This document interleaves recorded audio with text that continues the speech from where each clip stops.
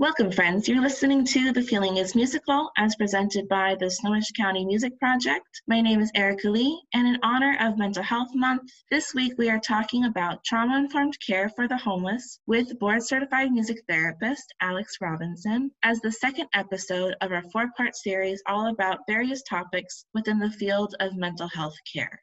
Alex is a board-certified music therapist and works in case management at a homeless shelter in Seattle, Washington. In their work, they strive to bring trauma-informed music therapy to houseless folks. Additionally, Alex teaches music and has a long list of new instruments that they'd like to learn.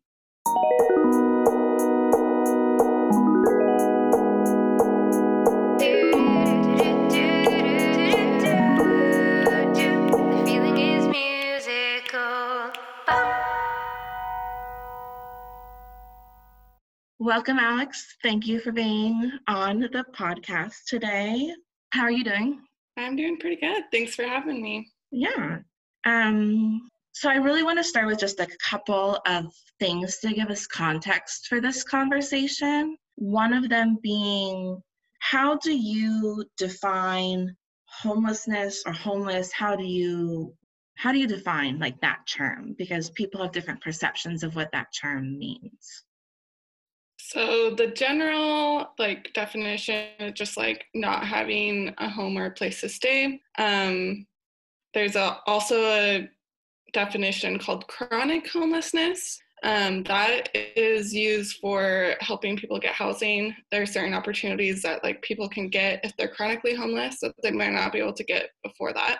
The definition of chronically homeless is they've been homeless for a while, or they have been homeless several times in the past 3 years. Okay. And what is the difference in services that they can receive if they're chronic versus non-chronic? Is it a significant difference, or is it just make them eligible for different programs? So there aren't a ton of differences because unfortunately there just aren't a lot of resources. If they're chronically homeless, they're more likely to qualify for housing assistance. Right now, there's Seattle Housing Authority, King County Housing Authority, Snohomish County Authority. Some of them are open, some of them are closed. Pretty much all of them have a really long wait list. That one has the broadest being able to get into it, but it's a really long wait list, and the wait list is closed in a lot of the places because they just don't have enough housing. Another big thing right now is SSI is less than $1,000 a month, the most you can get, which means that you just can't afford rent. Yeah. In this area. Yeah. Without outside assistance. And then there's also supportive housing. Most supportive housing requires chronically homeless people. It also requires 2 assessments, basically. There's the VI-SPDAT, and that one assesses vulnerability. That one I'm not a huge fan of because white people tend to score higher than people of color. Okay. So there are some biases there. Got it. Because white people are not more vulnerable. And then there's also the VAT, which is Vulnerability Assessment Test. That one is not used as broadly, but it can be used to if someone has the same VI-SPDAT score, they'll go with the VAT, who has the highest VAT. That one is more equitable, and there's a push right now to just go with the VAT assessment because it's not biased. Yeah. So for more context, or to provide more context to our conversation, can you share with us more about the shelter you're specifically working at right now? What kind of services does it offer? Who are you seeing as a case manager? Anything else that you think might be relevant? Just as a disclaimer, I am not representing the place I work at right now. I'm just talking as a music therapist. Yes. Who wants that to happen. Yes. I work at Downtown Emergency Services Center. It is a homeless shelter that is housing first. That means that they think that you need housing to be able to work on anything in your life. So that includes drug use, you can't get off drugs if you're houseless. Or it may include if you want to get a job, it's going to be a lot harder to get a job if you're houseless. Like, so the first step towards any goal that someone might be working on is getting housing. Getting housing. Interesting. And then also, it's a harm reduction agency, so that means that most of the sites allow people to be drug users. There's a lot of shelters that don't allow that, which is unfortunate because it's hard to be sober when you're experiencing a lot of trauma and houseless. Yeah. So harm reduction is also a set of principles to reduce the harm of drug use specifically, but it can be used in other contexts. So for example, it's providing needles for people that are clean so they don't contract diseases from using a dirty needle. It's giving people access to condoms. There's like a housing project that is for heavy alcohol users, and they'll do rationing with alcohol. So they'll like hold on to people's like alcohol, and then like they'll like distribute it throughout the day, and like help them make places where it's like a smaller percentage of alcohol. So it's not like just going cold turkey, but it is limiting the damage that may come from that.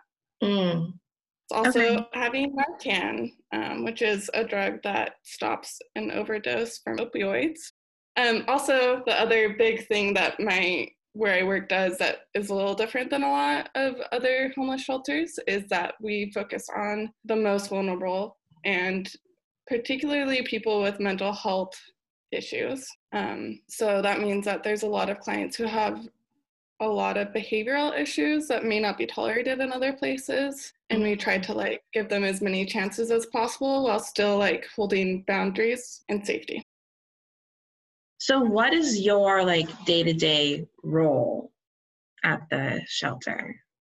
Well, everything's a little different right now, but when it's normal, as in not a pandemic, it might be anything from interacting with clients, making sure that they have clothing and that they're eating, stuff like that. It may also be going to Social Security and getting a Social Security card. It kind of depends a lot on the client and what they're needing right then and like what they're ready to do. Awesome. So in my preparation, in my reading for this episode, it became super evident to me that the fact of being homeless significantly impacts the healthcare that a person is able to receive both physically and mentally. How does the lack of adequate access to mental health care affect the people that you're working with? It's a big question. We only do big questions. Fair. I mean, like, the typical setup for like mental health care, right, is going in, sitting down, talking about your problems. Like that is how a lot of therapy happens for a lot of people. But, you know, if you're worried about where am I going to sleep tonight? What am I going to eat? I have a lot of internal stimuli. Internal stimuli, as a note, is when someone has a lot of auditory hallucinations, or they have like a lot of mental health stuff happening. At my work, we call that internal stimuli. Okay. If you have all of those things happening, it's hard to like sit down, and it's also hard to follow a schedule. It's hard to remember and get to a like traditional therapy appointment. If you happen to have insurance, is also a big barrier. Sure. Part of how like trauma works is like it kind of can cause a couple different things. So freezing would be like someone may experience a lot of depression. They may start disassociating or disconnecting from their body. So they might not feel their body or what's happening around them. That can also be evidence in like drug use. So they might drink a lot so they don't have to like think about their situation, or they might use like an opiate or another type of drug, or sleeping a lot, stuff like that. Fight is usually like anger. It can be really motivating, but it also can be really destructive. So that might mean like they just try to start fights all the time, or they get irritated really easily. They have less patience. Sure.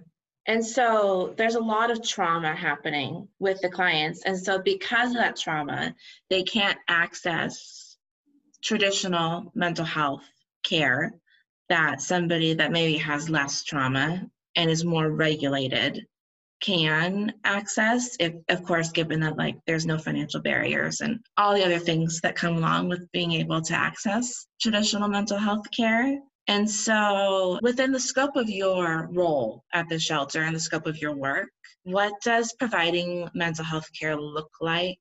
And how are you practicing trauma-informed care within that? So a big part of my role is actually just like calling mental health providers and setting up appointments. I have a music group, which isn't music therapy because it's not defined as such, and it's in a community setting, so it's a lot of in and out, so there's not really enough privacy for the kind of depth that maybe a music therapy group would have. But it also does serve a similar role as a music therapy might serve. Oftentimes that'll look like sing-alongs. Occasionally we'll write a song parody together. Okay. So several of the clients love writing the blues about the shelter. It might also look like occasionally I'll get dancers. So like the clients will start dancing together, which is a lot of positive social interaction. When you're not getting like your basic needs met, it's hard to have positive social interactions with other people. So a big part of that group is helping people do that. Actually does like create a space for like feeling more vulnerable, even though it's not as like vulnerable as maybe a community music therapy group might be. I had one client come up to me after and he was like, "Hey, I realized today I haven't felt in a really long time. I should probably feel. I'm gonna go get a therapist now." And I was like, perfect. That's great. So you're kind of like gateway into mental health care, both facilitating that in an organizational manner for the client, but then also through this community group that you're doing, gently introducing them to the idea that therapy could be a good thing. Yeah. It's kind of a slow process with a lot of our clients. They've had a lot of trauma. That includes like trauma in the therapy system. A lot of our clients have been forced to go to mental hospitals if they were unsafe, which can be traumatic. Yes. It can also be really good for them. But trauma-informed care for me means that I'm meeting the clients where they're at. So that means if their goal is just to like stay somewhere safe every night, that's what we're going to work on. Do you find that other professionals working in shelter settings use a trauma-informed approach, or is this a less common practice? So I feel like I use trauma-informed because of my music therapy background, but I think that there are very similar things happening in this setting that are called different things. So like harm reduction, I would consider the same thing as trauma-informed or very similar. Like Housing First, I would consider that trauma-informed because they're aware the trauma of being houseless is affecting this person's ability to do other things. Sure. If you could have a music therapy group, what could the benefits be? And what kind of goals and objectives would you be working towards? You had said that positive social interaction is a really big thing. I think it would be very, very beneficial for most of the clients I know who like music.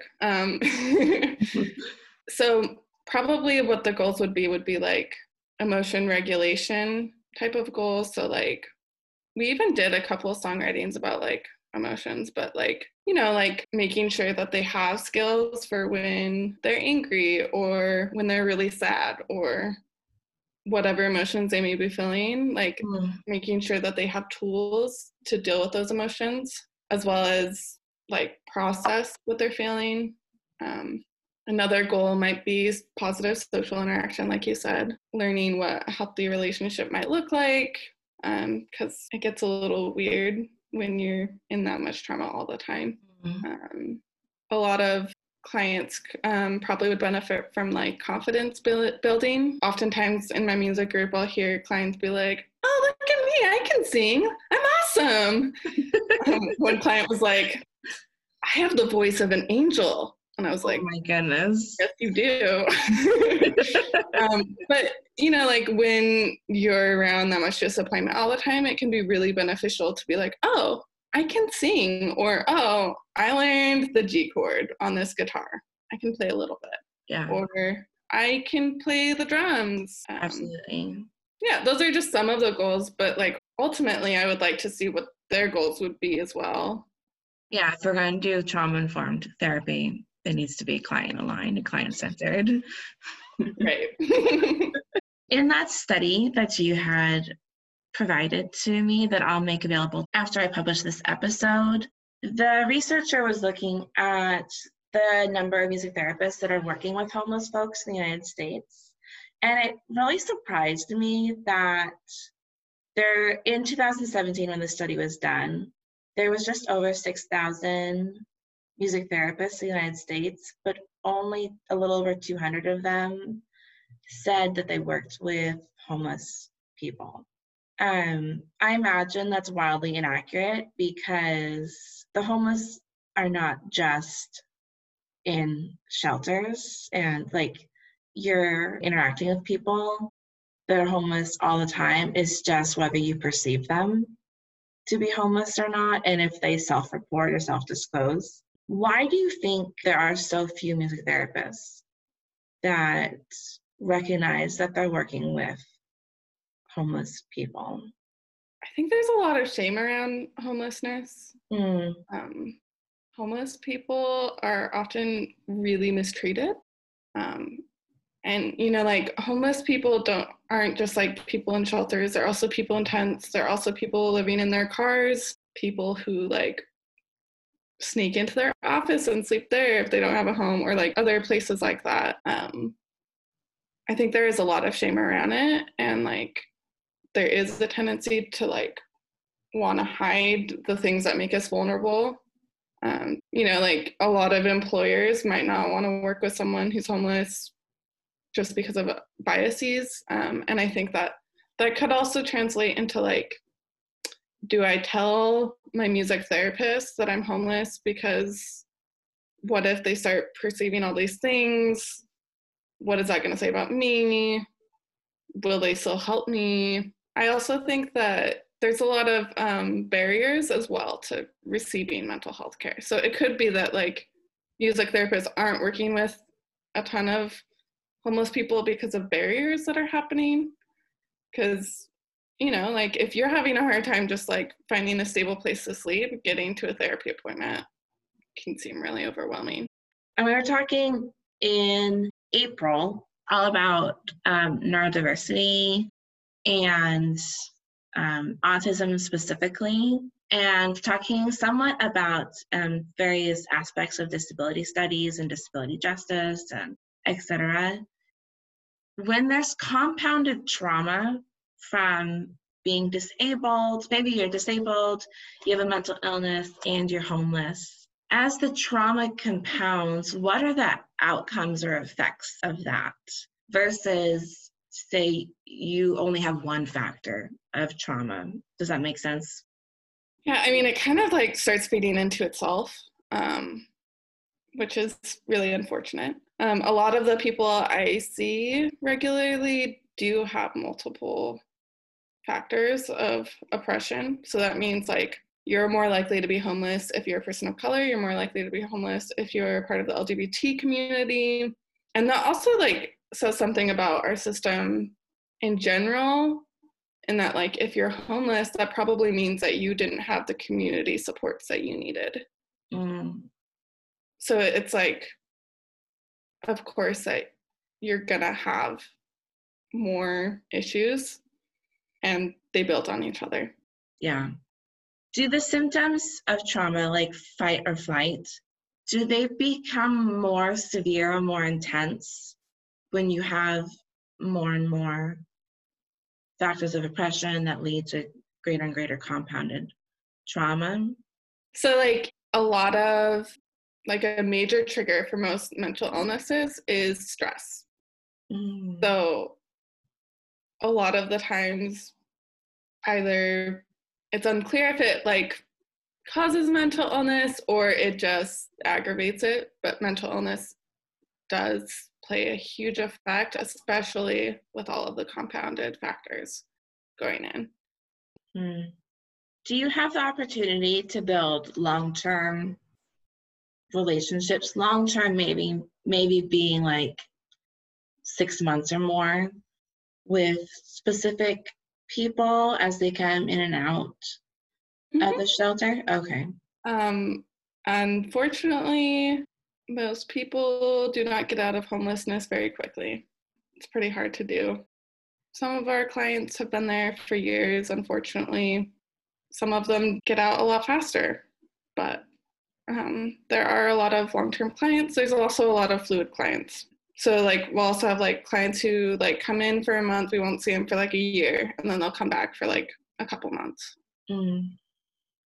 It is consistent enough that like you develop relationships with people. In a environments where there's a lot of trauma existing and happening and in all its different forms, there has to be vicarious trauma happening for the staff. Is that something that you experience or other staff members experience? Yeah, for sure. I think all therapists should have therapists. I go to therapy, I would recommend it. I also like would recommend being able to like separate yourself. The people who last a long time without getting burned out, because there is a high burnout rate, are people who know how to leave work at work when they're done. You just can't take it home. And like, you know, of course, everyone does better at that sometimes than others. And that's why you get a therapist to help you with that when you need it. But it is really important to be able to like go home and at the end of the day be like, you know, like I can only do so much. Self-care is really important. It can mean developing a routine that works for you. That could mean just different things work for a lot of different people. I would say that like the more tools you have under your belt, the better you'll be, because sometimes tools don't like you one day. I don't know.